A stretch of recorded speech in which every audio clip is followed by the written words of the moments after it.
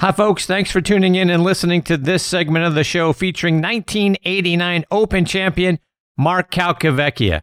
Mark's a wonderful friend of the show. He's a great follow on Twitter at Mark Calc. His wife, Brenda, also a wonderful follow on Twitter at Brenda Calc.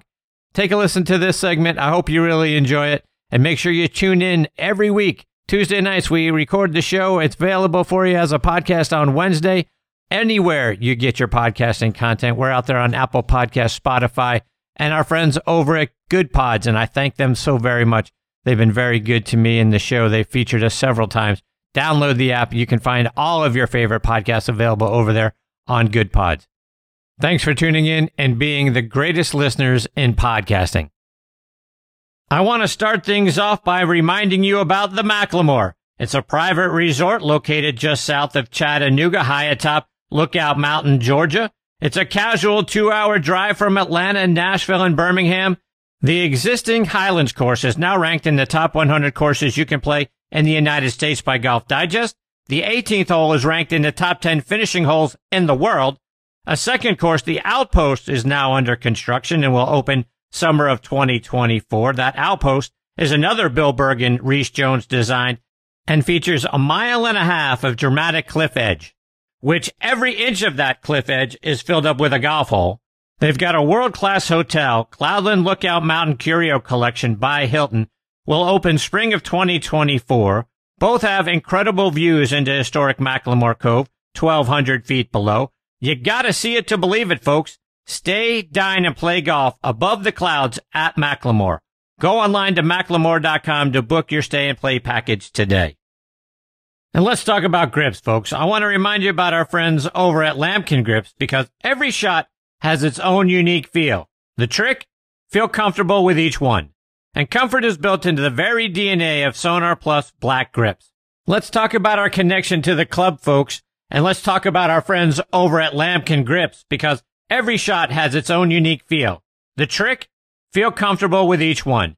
And comfort is built into the very DNA of Sonar Plus Black Grips. Composed of their Genesis material that provides supreme comfort and durability, while their fingerprint technology creates a strong connection and unforgettable touch. The game changes from shot to shot. The feel in your hand shouldn't, though. Lambkin. Feel is everything. I also want to remind you about the all-new Stealth 2 driver from TaylorMade. If there's one thing we know golfers want from a driver, it's distance. But there's actually two things we all want. Distance, and let's not forget, forgiveness. That's why TaylorMade designed the Stealth 2 driver with even more carbon for even more forgiveness. To learn more about the new Stealth 2 driver from TaylorMade, visit TaylorMadeGolf.com. Okay, now and next on the tee with me is 1989 Open champion Mark Calcavecchia. Let me remind you about Mark's background. He's from Laurel, Nebraska. His family moved to West Palm Beach, Florida when he was 13. He won the Florida High School Golf Championship in 1977, played his college golf at the University of Florida from 1978 to 1980, and was named All-SEC in 1979. That season, Mark won the Furman Invitational. He turned pro in 1981, got his first win on the PGA Tour at the 1986 Southwest Golf Classic. Mark has one of the lowest scoring rounds to par in PGA Tour history. He finished 28 under, a 4-round total of 256 at the 2001 Waste Management Open, which featured a second round 60. At the 2009 Canadian Open, Mark set the record by making 9 consecutive birdies during his second round. In all, Mark has won 13 times on the PGA Tour, including that 89 Open Championship at Royal Troon in a playoff over Greg Norman and Wayne Grady. He's won 4 times on the Champions Tour. Over the course of his career, he has 193 top 10 finishes, 351 top 25s, and he's a great follow out on Twitter at Mark Calc, and I'm thrilled he is back with me again tonight here on Next on the Tee. Hey, Mark, thanks for coming back on the show. Hey, Chris, thanks for having me. Always good to be on the show. I appreciate you. So, Mark, since we last spoke, you had both knees replaced, and you were telling me you actually went out and played 9 holes a few days ago, which is fantastic news. How you feeling?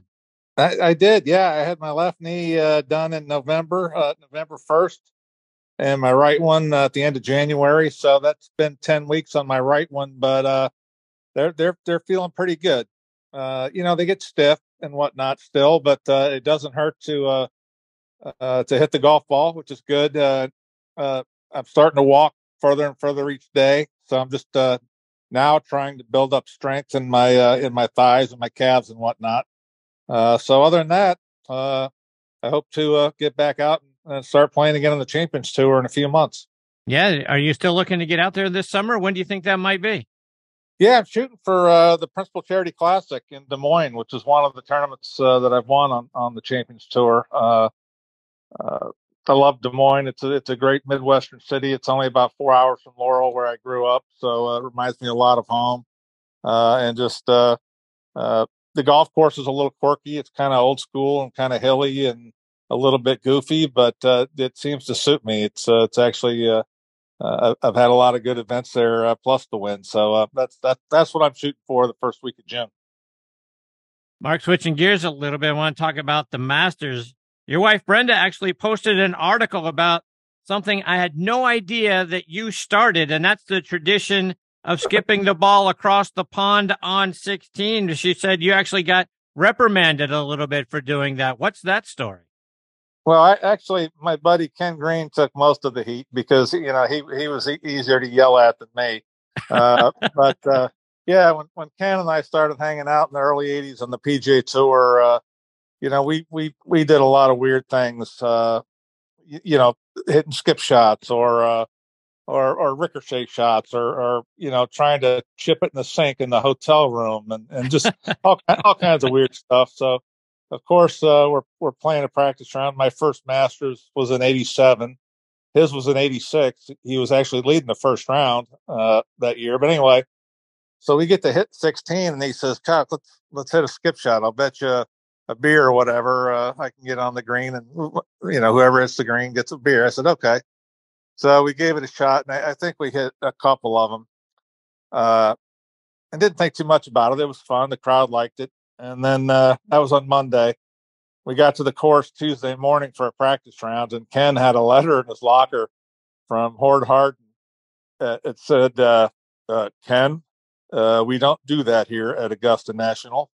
And that was pretty much it. So, of course, 15 holes later, we get out there and we're like, well, what do you think? I said, heck yeah, we got to give it another shot. And anyway, we did it again Wednesday, and everybody started following suit after that. So yeah, we were the inventors in '87. Wow. So how did it all come about where everybody else started following suit? Did you guys talk about it and tell the story about the letter? And did they say anything else the second or third day when you kept doing it? Yeah, I think all the above. I think the guys playing behind us saw us do it. Guys walking down the hill on 6 saw us doing it, and the crowd was kind of getting into it. And I think it just kind of caught on as time went on. And of course, I think the news got out that Ken got a letter, and everybody thought that was kind of funny. And the fact that we kept doing it, and then after that, I think the very next year, of course, we're out there doing it again, and noticed every single group was hitting skip shots. So that was it. As a major champion, do you still get invited to go back to the tournament and play in the par 3?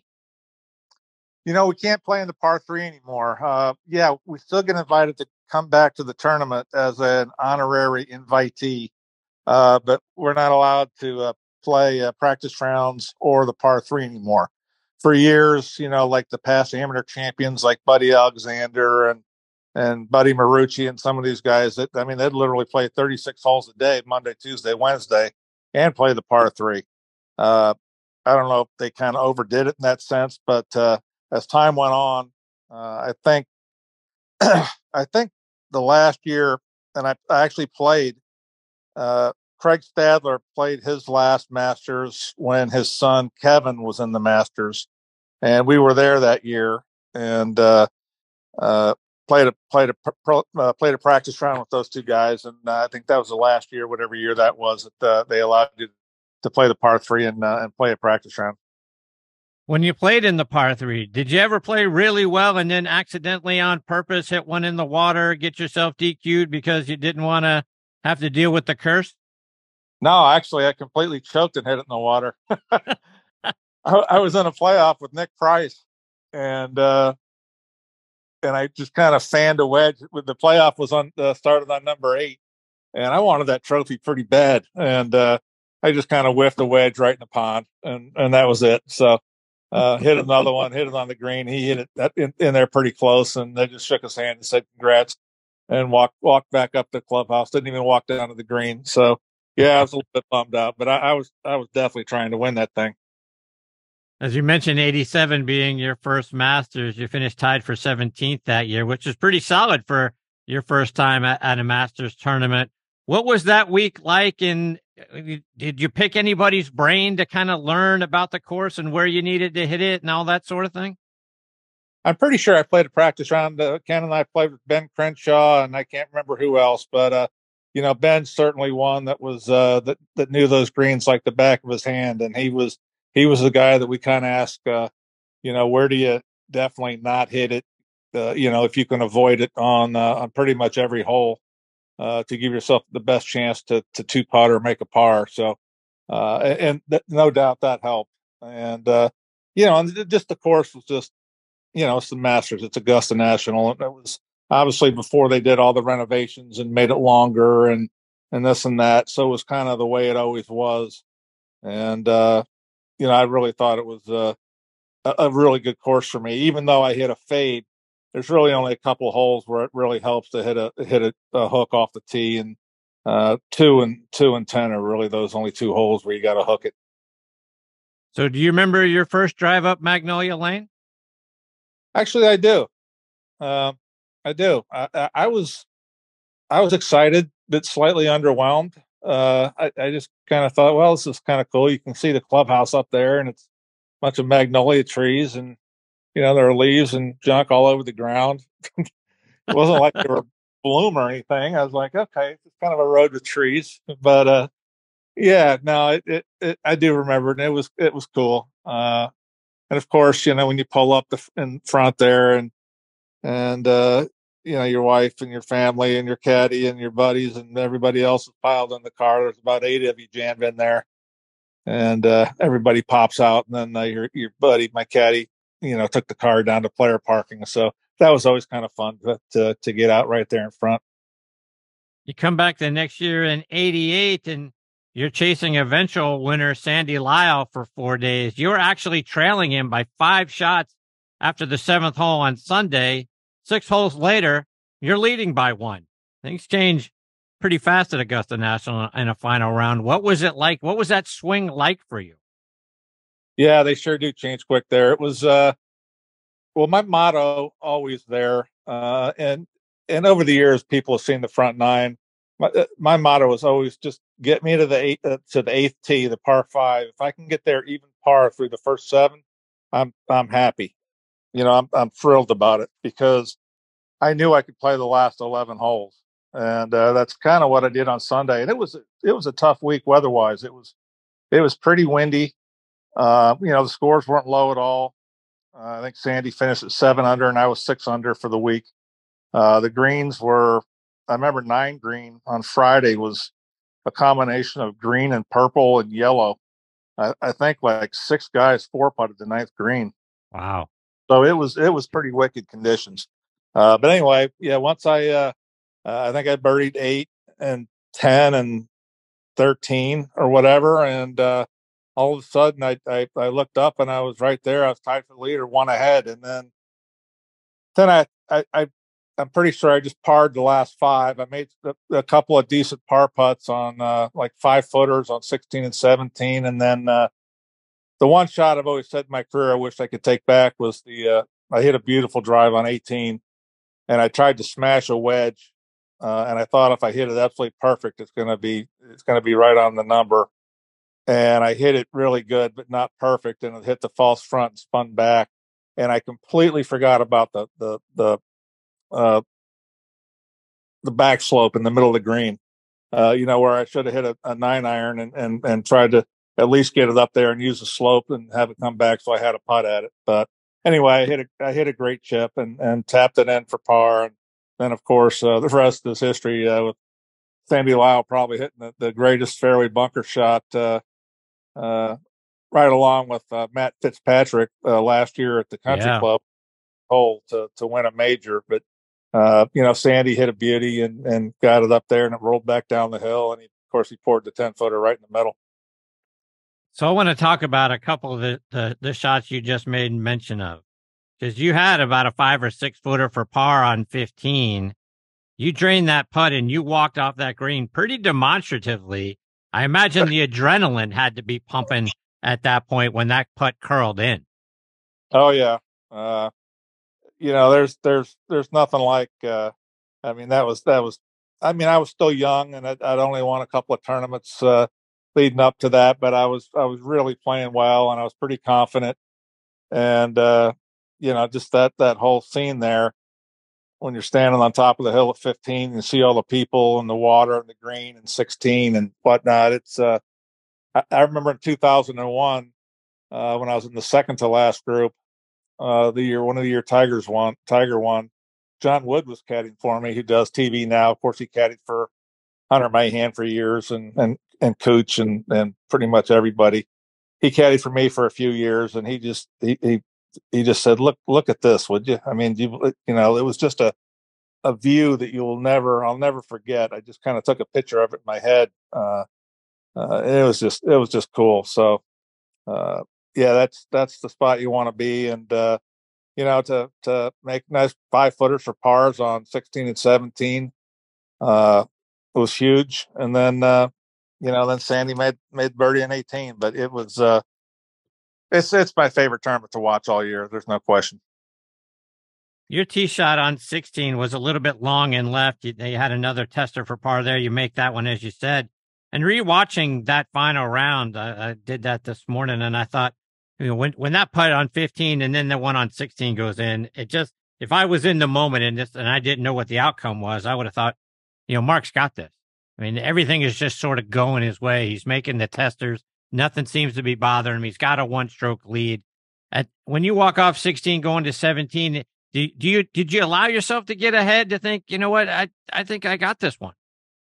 Chris, I actually did. I knew, I knew that, I had 17 and 18 left, and hit a good drive on 17 and a nice, not sure what it was, probably a 9-iron in there, about 15, 18 feet, just long left of the hole. The pin was kind of over on the front right, or the right side. And I knew it was fast.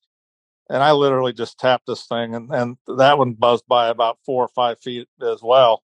And I was thrilled to get that one back in the hole. So, and then of course 18 just sets up perfect for me off the tee, and I just told myself to do what you've been doing, and I blasted one right around the corner. It was perfect. And you mentioned a moment ago your second shot, and you come up just a little bit short, and you hit a wonderful little chip shot. For a moment, it looked to me like that thing was going to curl in the hole too. You sort of tap your heart a little bit.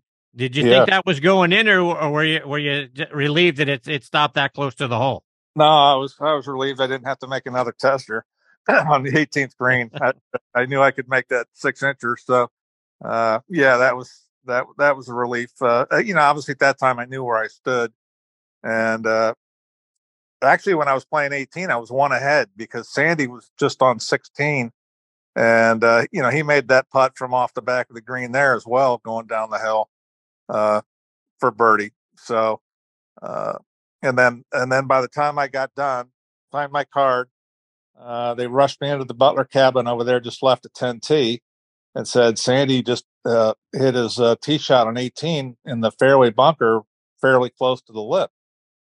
And I sat down and I watched it, and I said, well, nobody in the world hits it higher than he does. And he was on a little upslope. I said, it's a tough shot, but I was talking myself into it. I said, just don't worry, he's going to make a par. Don't think you're going to win this thing right now. Get yourself psyched up for a playoff.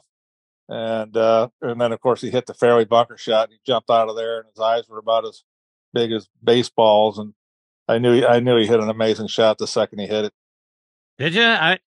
Obviously, the talk on the broadcast was, could he get it over the lip and all of that sort of thing. And when he hit it, I didn't necessarily think that this ball was going to end up right near the hole, and obviously, like you say, the rest is history, and he did. But I got to imagine you were thinking we're going to be in a playoff here. There's nothing worse than a playoff. And then when he hit that shot, brutal. Yeah, and his ball actually stopped on the second tier there for about 3 seconds, and then it started trickling back down. It could have stayed there, hit a ball mark or something. So we had to roll back down the hill. But yeah, once it started moving, then I told everybody in Butler cabin, no, he's going to make this. He's such a good putter, and his putt. I've watched it 100 times at least. It kind of zigzagged its way down there. Kind of went a little right, then it kind of a little left, and then it zigzagged, and then it went a little right at the end, right in the middle. And I was like, oh well. And and then I remember being in the press room afterwards, and even though I was disappointed, what I said was, I said, well, obviously I'm disappointed, but you got to give Sandy Lyle 100% credit. He birdied the last hole to win the Masters, and I said, this is only my second Masters. I'm going to have about 20 more chances to win this thing. And I said I was pretty sure I'd get a green jacket one day. Of course, I never did, but that was my attitude at the time, that I just gave him full credit and was looking forward to coming back next year and hopefully winning it the next year. We know you finished second, obviously, that year. But last week we learned that you finished second again to some guy who's on the Today Show. You apparently lost in a playoff to that guy. I can't believe I've never heard about that. What's that story? That was funny. Somebody sent that to me because I didn't see it live. Carson Daly had a green jacket on, and he had like some sort of like fake looking master patch on, and Hoda and Savannah were giving him grief. And they're like, what you win the Masters or something? He goes, yeah, matter of factly, I did. I won the 1988 Masters over Mark Calcavecchia in a playoff. And Craig Melvin starts laughing. He goes, Calcavecchia, we pulled that one out of the archives. So I thought it was hysterical. So I thought, my week's made. I got a shout out on the Today Show for losing in a playoff.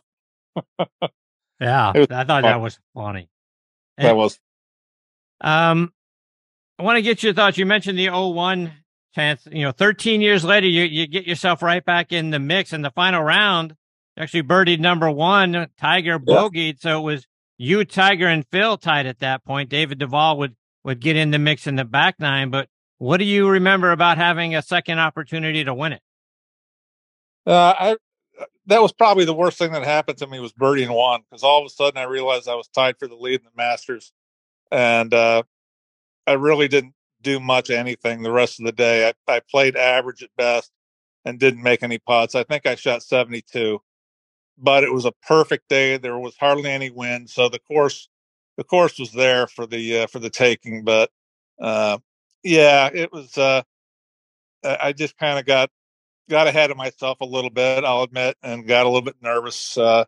Obviously it happens. It happens all the time in big tournaments, and that's kind of what happened to me in 0-1. So I want to get your thoughts on this year's tournament. Brooks Koepka was, critical of play. It seemed like on Sunday in the final group, he was talking about how he and John Rahm seemed to wait on every shot, and he blamed it on the group in front of them, which was Victor Hovland and Patrick Cantlay. And even Hovland's patience seemed to wear out. There are several shots of him playing ahead of Cantlay, walking ahead of him, and all that sort of stuff. I think trying to give him a message that we need to pick it up here. I think there was about a hole and a half between the group in front of them. Talk about, in a major tournament like that, how much does slow play and getting on your nerves play into your ability to play well and stay focused? I think in this case, it really hurt Brooks because he is a fast player, and it was slow. I mean, it took like 4 hours and 40 minutes to play the last round in twosomes. I know it was a tough day. There was some wind out there, and guys were struggling in spots. But Phil shot 7 under, Spieth 6 under. I mean, there were good rounds. But yeah, Patrick Cantlay slow, but I saw scanned across the Golf Channel today, and he was being interviewed over in Hilton Head, and said, we fell behind a little bit, but then we waited on our second shots on 15, and we waited on our second shots on 18. So at the end of the day, they didn't finish behind, but it is frustrating when you're anxious, number one, and you're ready to pull the trigger, and you're looking at the guy standing out there for 2 or 3 minutes trying to figure out what club to hit. And it's hard, and I do think that bothered Brooks quite a bit. Did you ever, without naming names, if you don't want to, I mean, did you ever have to deal with guys in front of you, slow play, start to think about, hey, where's a tournament official? Where's somebody that can get in these guys' ear to pick this up, because it looks like we're headed for a 5 or 6 hour round here. Yeah, it's definitely bothered me at times throughout my career. There's no doubt, being that I'm a very fast player. But as time has gone on, I realize there's really nothing you can do about it. That if the tour officials haven't done anything about it by now, by slapping 2-shot penalties on guys for taking 2 or 3 minutes out there to hit and Spieth took 3 minutes to hit a shot the other day. I couldn't believe it. Some guys just, they won't pull the trigger until they're 100% ready what they're doing, and it's just kind of a lingering chain effect, and it's hard on the faster players, but also I think everybody's come to realize that's just the way it is, and you might as well just not worry about it. So that stuff aside, what'd you think about what you saw from Jon Rahm over the last 30 or so holes on Sunday? I thought going into Sunday for sure that Brooks would win, based on the way he played. Even the 7 holes in the horrible weather on Sunday or Saturday morning rather, before it got canceled. But then I also realized that once he missed his putt when they came back and resumed Sunday morning, and Rahm made his, the 4-shot lead was down to 2. But then Brooks kind of hung in there. He was always kept his 2 or 3-shot lead the whole day, and had a 2-shot lead going into the last round. But that 3-wood that he hit out in the middle of the 9th fairway on 1 was shocking. And it didn't hit a tree to get over there. It just took off over there. It was just dead left, and I thought, oh no, that's not a good sign. Even though he made a par, and and actually Rahm made a slippery little 10-footer there for par to stay 2 back. So, and then Rahm made that downhill left to righter slippery putt on 3 for birdie to get with 1 in 1. And I knew at that point it was Koepka wasn't going to win by many if he did win. And as the round went on, it just looked like he was a little bit uneasy, and it just never looked like Rahm was going to falter, especially on the back 9. I just didn't think John was going to make any bogeys, and he did.